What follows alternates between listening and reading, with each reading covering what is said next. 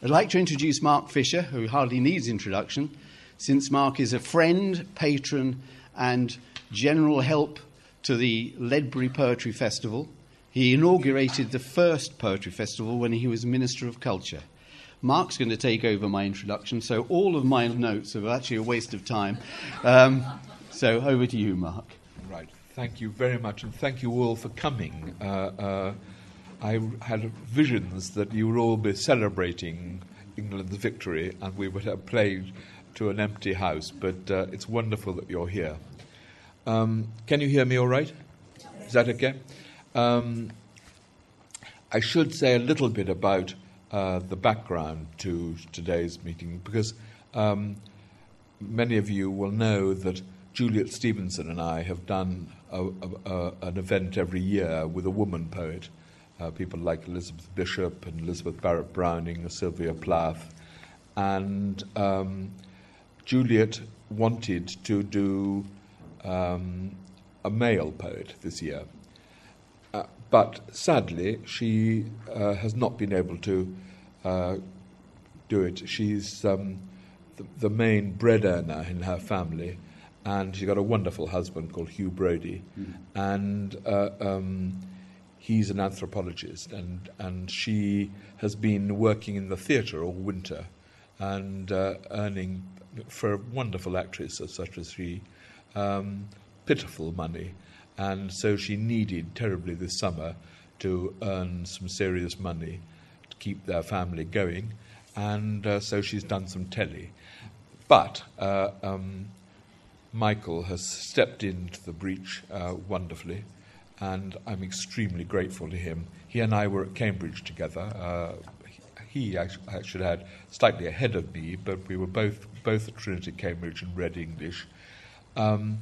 And I should explain that this Don Corleone figure on my right, or is it Marlon Brando?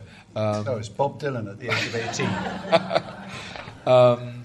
Is because Michael, earlier in the year, has had appalling eye problems. He's a corneal abrasion of his cornea, and he can't see anything, he can't read anything.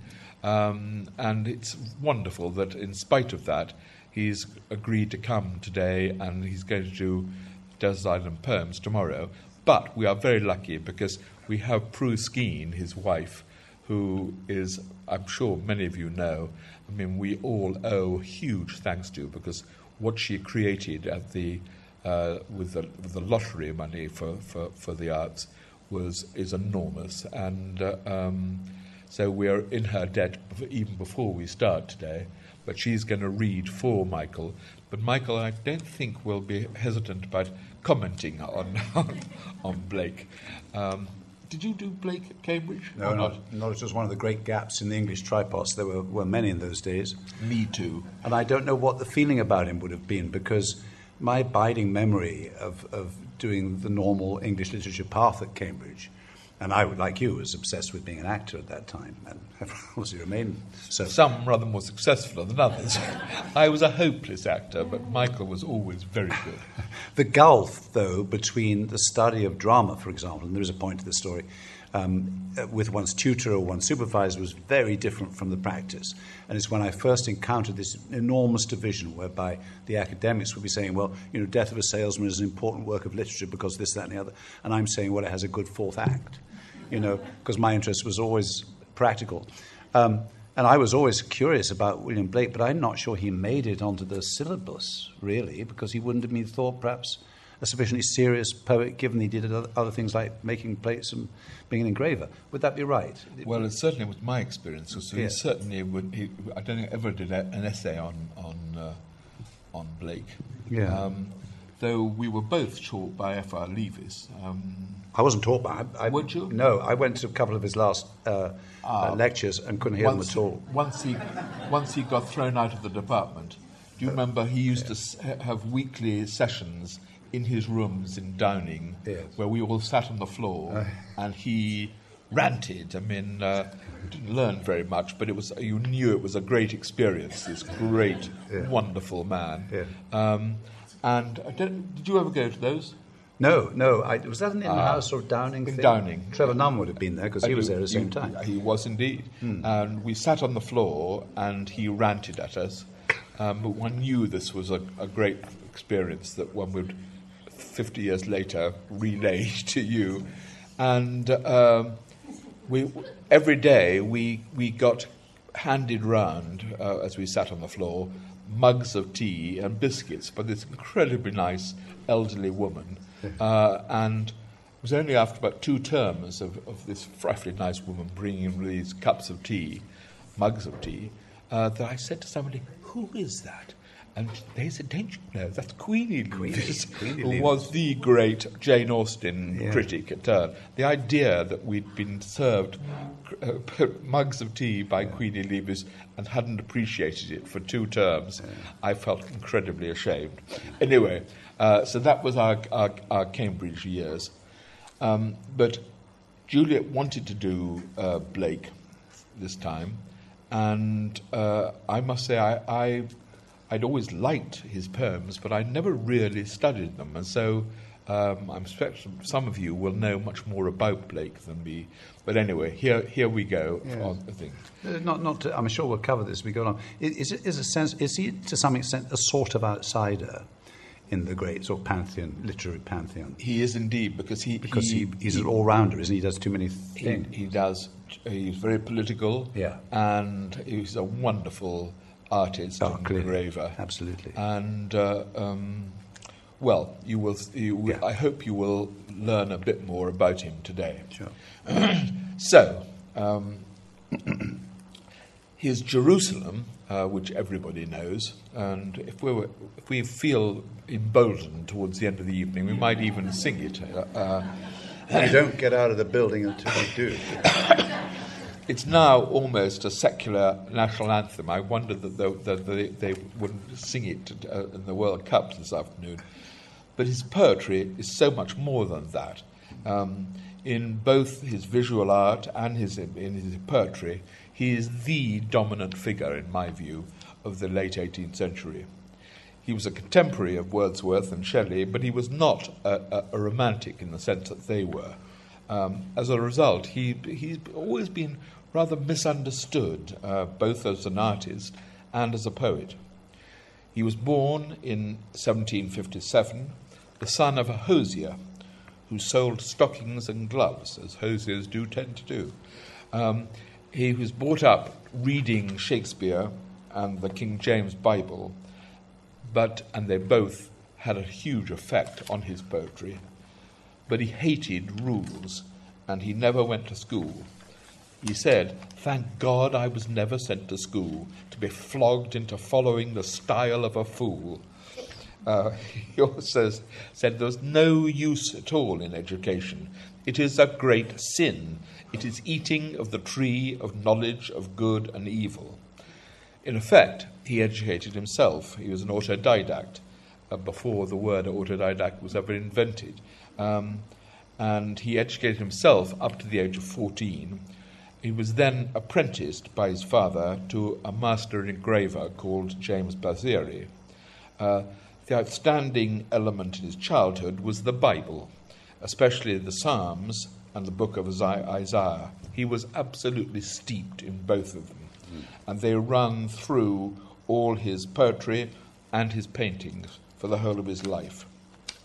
He remained with Basiri until he was 21, when he was enrolled in the new Royal Academy, then recently formed, where he fundamentally disagreed with the approach of the first president of the Royal Academy, Joshua Reynolds. If you haven't yet been to the new Royal Academy in its 250th year, I can thoroughly recommend it. It's an absolutely amazing experience. But he disliked Joshua Reynolds, and Reynolds' annual discourses that he gave to all the students. The artists that Blake admired were Michelangelo, Giulio Romano, Dürer, Raphael.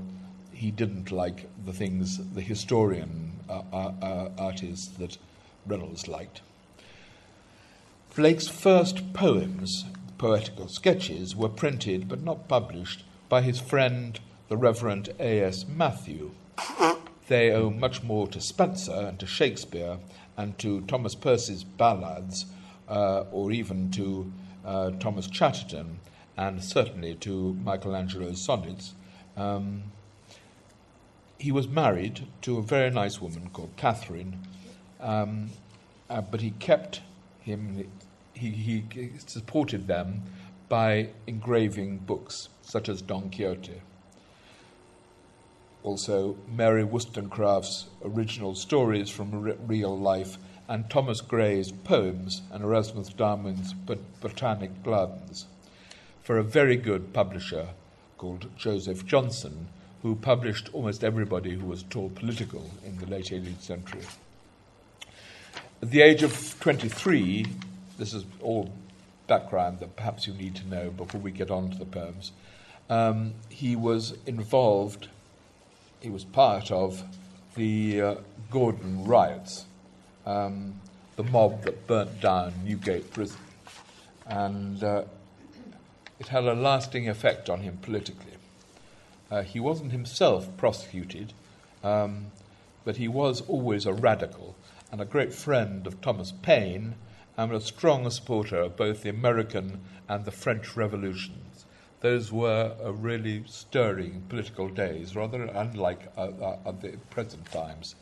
In 1782, he married Catherine Boucher.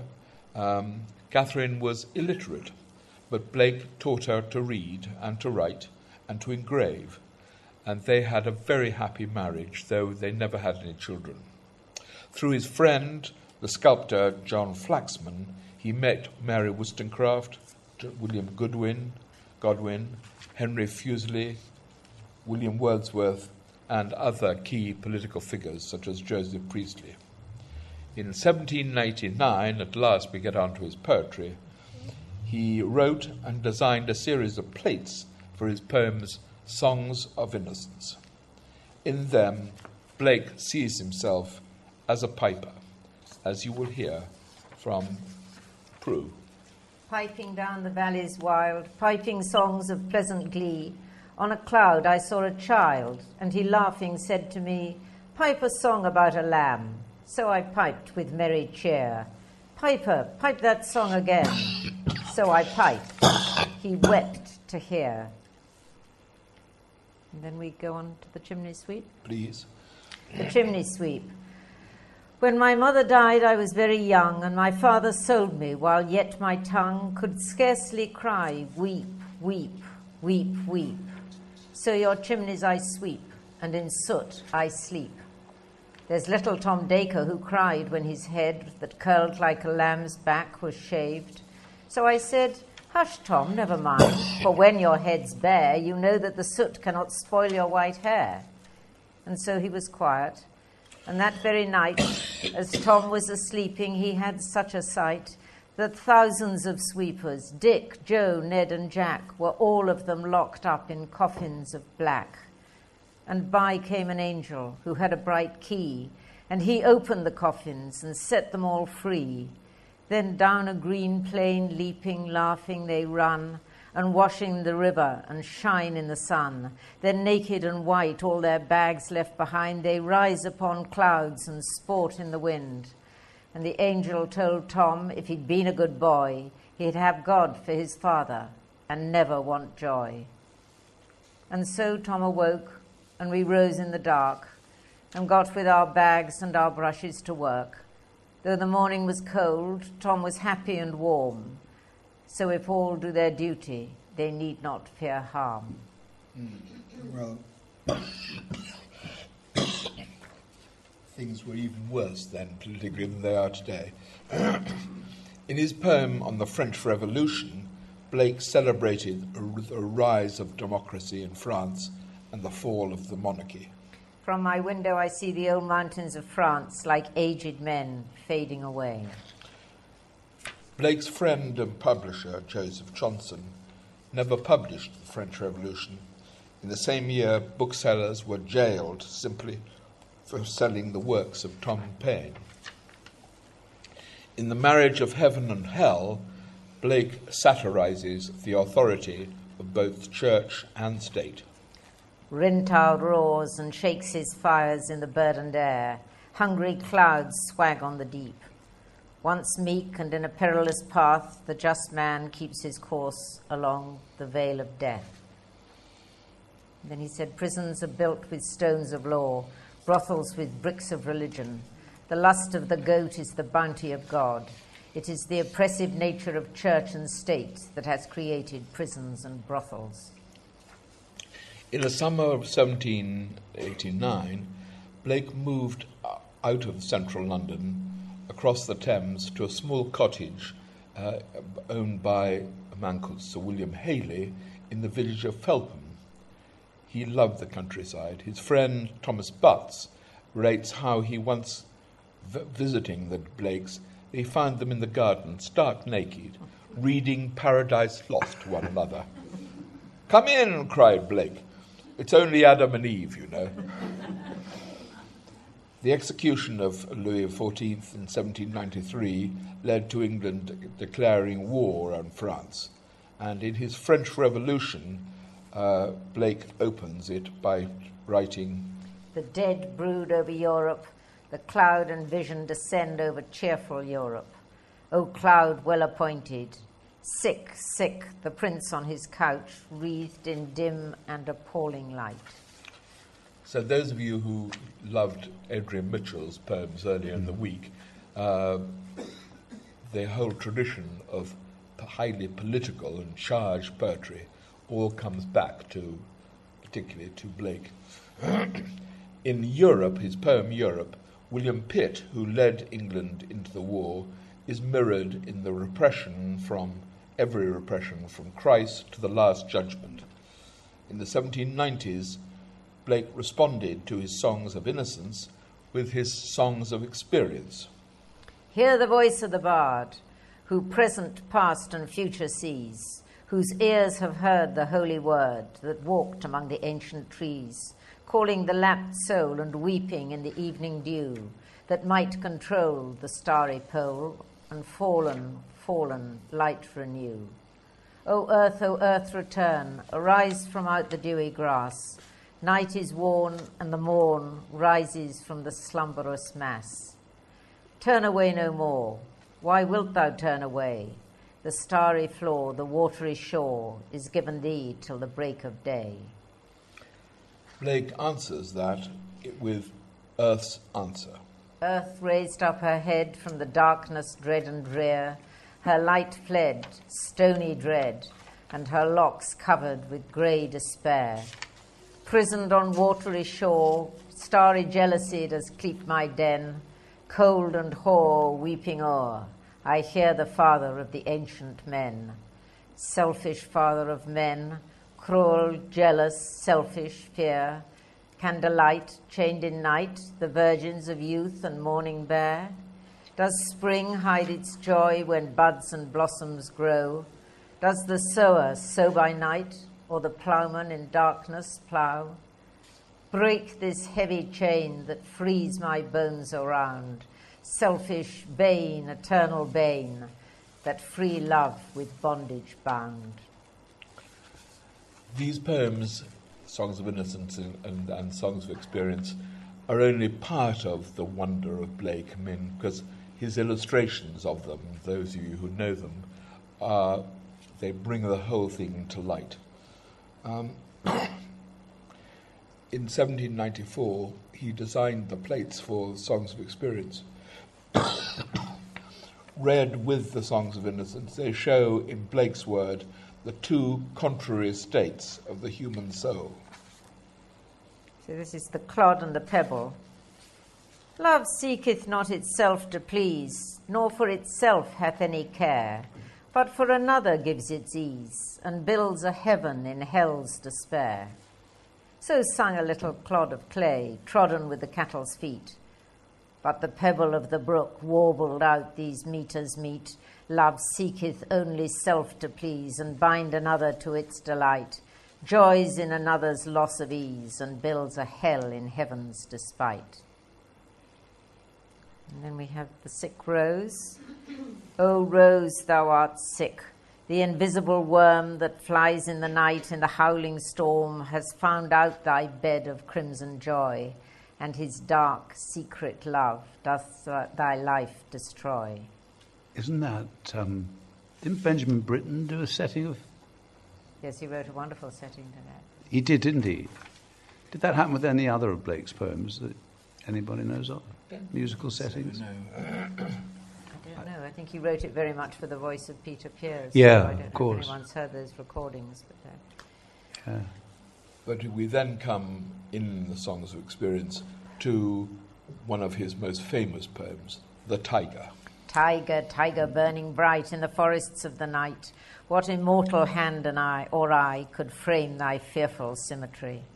In what distant deeps or skies burnt the fire of thine eyes? On what wings dare he aspire? What the hand dare seize the fire? And what shoulder and what art could twist the sinews of thy heart? And when thy heart began to beat, what dread hand and what dread feet? What the hammer, what the chain? In what furnace was thy brain? What the anvil, what dread grasp dare its daily terrors clasp? When the stars threw down their spears and watered heaven with their tears, did he smile his work to see? Did he who made the lamb make thee? Tiger, tiger, burning bright in the forests of the night, what a mortal hand or eye dare frame thy fearful symmetry? Wonderful stuff, isn't it? I mean, an amazing musical strength to it as well. It's amazing, it's surprising that more of his poetry has not been put to music. Yeah. Later in Songs of Experience, he wrote a lovely, rather different, more lyrical poem called The Garden of Love. I went to the Garden of Love and saw what I never had seen. A chapel was built in the midst, where I used to play on the green. And the gates of this chapel were shut, and thou shalt not writ over the door.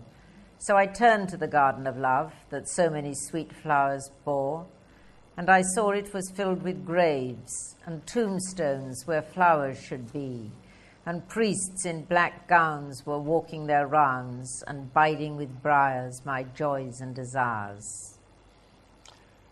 The next poem is London, and it's particularly dear to me because my elder son, who is a songwriter, his very first piece of poetry he ever set to music was this poem here when he was only about 14. And he went on to be a very successful pop songwriter with a group called... What's it called? What success? The Long Pigs. The Long Pigs. The Long Pigs, a Sheffield group in the 60s. They were very good. But he started with London. I can remember him writing it upstairs and trying it out lots of different ways. London grew. I wander through each chartered street, near where the chartered Thames does flow, and mark in every face I meet marks of weakness, marks of woe. In every cry of every man, in every infant's cry of fear, in every voice, in every band, the mind-forged manacles I hear. How the chimney sweepers cry, every blackening church appalls, and the hapless soldier's sigh runs in blood down palace walls. But most through midnight streets I hear how the youthful harlot's curse blasts the newborn infant's tear, and blights with plagues the marriage hearse. Great stuff, isn't it? We want to go on to here is a lovely poem which I particularly chilled by, called A Poison Tree. I was angry with my friend. I told my wrath did end. I was angry with my foe. I told it not. My wrath did grow. And I watered it in fears, night and morning with my tears, and sinned it with smiles and with soft, deceitful wiles. And it grew both day and night, till it bore an apple bright, and my foe beheld it shine, and he knew that it was mine, and into my garden stole, when the night had veiled the pole, In the morning glad I see my foe outstretched beneath the tree. Always makes me think of Hamlet, that poem. In the orchard. Yes, absolutely. How about a divine image? Divine image. Cruelty has a human heart, and jealousy a human face. Terror the human form divine, and secrecy the human dress. The human dress is forged iron, the human form a fiery forge, the human face a furnace sealed, the human heart its hungry gorge. One of the great love songs, I think. Never seek to tell thy love, love that never can be told, for the gentle wind does move silently, invisibly. I told my love, I told my love, I told her all my heart, trembling, cold, in ghastly fears. Ah, she doth depart. Soon as she was gone from me, a traveller came by, silently, invisibly. He took her with a sigh.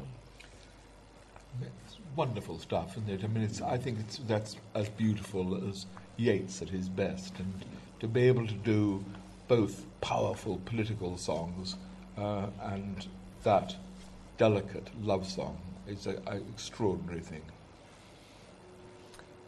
I laid me down upon a bank.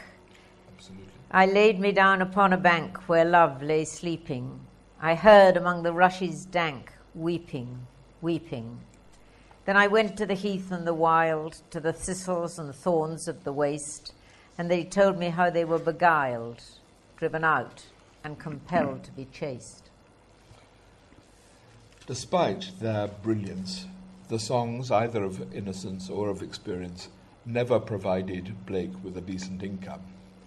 The prophetic books and poems were not great sellers either, so he had to depend on his engraving and his occasional commissions from publishers and from friends such as John Flaxman and Thomas Butts.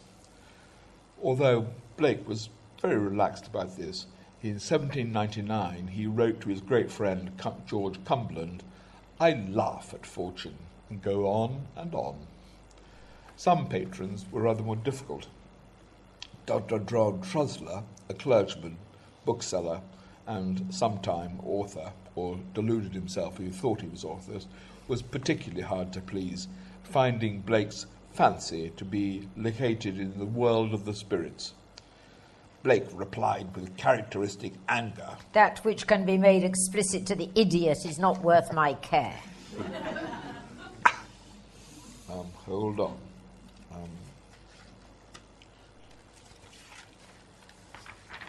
Sorry. Blake also fell out with another major patron, William Haley, his landlord in Felpham. Blake wrote to his brother James, "The truth is, as a poet, he, Haley, is frightened at me, and as a painter, his views and mine are opposite. He thinks to turn me into a portrait painter, as he did poor Rumney, but this he nor all the devils in hell will never do." Blake considered him his spiritual enemy.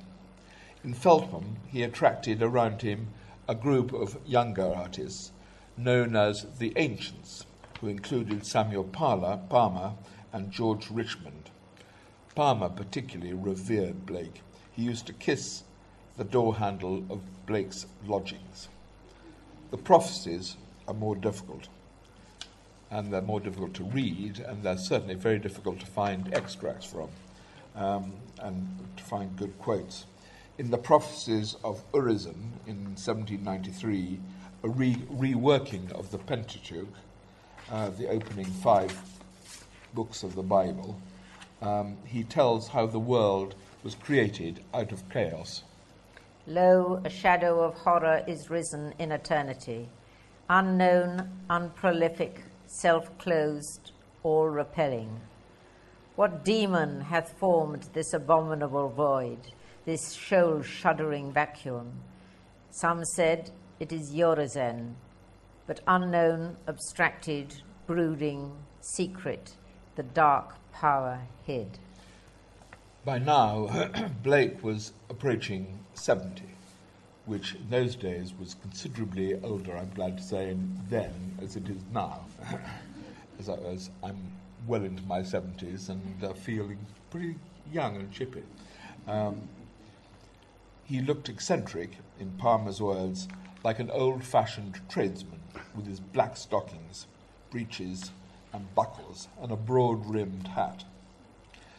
Blake finally, and rather reluctantly, left Feltham, where he'd written Milton in 1803, and he returned to London. And so, with Milton, which includes the words that we now know as Jerusalem, we return to Jerusalem, which is where we started this afternoon. He worked on it and on the second British poem, the more lyrical and accessible Milton, for 20 years. He used to write and rewrite his poems, and a lesson to all of us. Blake wrote Jerusalem in the preface to Milton in 1810 at a time of war, where it remained largely unread for a century, until Robert Bridges, the then poet laureate, included it in his 1916 anthology, The Spirit of Man. Jerusalem, which you all know. And did those feet in ancient times walk upon England's mountains green? And was the holy Lamb of God on England's pleasant pastures seen? And did the countenance divine shine forth upon our clouded hills? And was Jerusalem builded here among those dark satanic mills? Bring me my bow of burning gold, bring me my arrows of desire, bring me my spear, O clouds unfold, bring me my chariot of fire. I will not cease from mental fight, nor shall my sword sleep in my hand, till we have built Jerusalem in England's green and pleasant land. Terrific stuff, isn't it? I mean, I can only hear those verses and want to sing, really. And Bridges asked Sir Hubert Parry to set it, the great anthem writer of the late 19th century, to set it to music.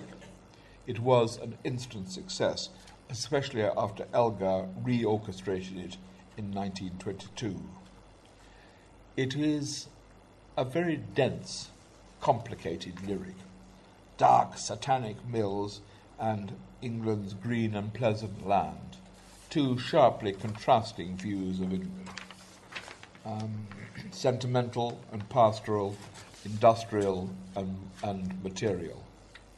There are echoes of John o' Gaunt's Sceptred Isle. Michael? Can you hear him? Not yet. I haven't started yet. This other Eden. I've just been sprung on me. Let me see. Yeah. This royal throne of kings, this sceptred isle, this earth of majesty, this seat of Mars, this other Eden, demi-paradise, this fortress built by nature for herself against infection and the hand of war, this land of such dear souls, this dear, dear land, dear for her reputation through the world, is now leased out. I die pronouncing it, like to a tenement or a pelting farm. That England, that was wont to conquer others, hath made a shameful conquest of itself. Oh, would the scandal vanish with my life? How happy then were my ensuing death. Wonderful, Michael. Any of you who are lucky enough to see either of his performances in King Lear, how many years ago? 3 or 4 years ago? Oh, one was about 4 years ago, the other was a couple of years ago. Yeah, two different productions. Terrific. Or indeed any of his productions with the English Shakespeare Company, which he created, will not be surprised by the beauty of that. And it's a terrific loss to us. Very well covered by No, it's Prue a lot. that we have Extremely not well covered. got. Extremely well and covered. very well devised too, because what a picture emerges of Blake. I didn't know that nearly so clearly about Blake before. The sense of as we said, the outsideliness, delayed recognition, wildly popular among people who knew him, but it's odd difficulty in becoming, a household name. All that element of him. I feel hugely informed and refreshed by what you said. When you hear Jerusalem, do you want to sing it, or would you like to sing it, or not? Yes, you see, of course they would. Yes. Would you? Yes. I would. Well, we want to, don't we? I want to. What's the key? You have to start. I'll have to start it. Yeah. Where should we start? Do you want to finish with it? Oh, perhaps we'll finish with it, yes. Have we finished? Not quite yet. Oh, right, okay. To prepare He yourself. managed remarkably to give that warm pastoral view of England, then to shock us into anger and shame before rousing us into action, all within 4 quatrains. Extraordinary, concise, moving, of manipulating you as the audience. It was little wonder that, do you remember Northrop Frye, who wrote extremely well in the 20th century about poetry? He described Blake's poetry as, in proportion to its merits, the least read body of poetry in the English language. And I must say, I think both of us didn't read him at Cambridge, and I wish we had. Yeah. When it finally came, Blake's death was peaceful. On his last day, lying there, getting increasingly weak, he turned to his wife, who had been a wonderful wife to him throughout his life, and said, "Stay, Kate, I will draw your portrait, for you have been an angel to me," he said. And he did draw her. It's a wonderful drawing. The moment of death was like a sighing of a gentle breeze. He slipped into another room, but his poetry lives on, and will do so for as long as people love poetry. Thank you.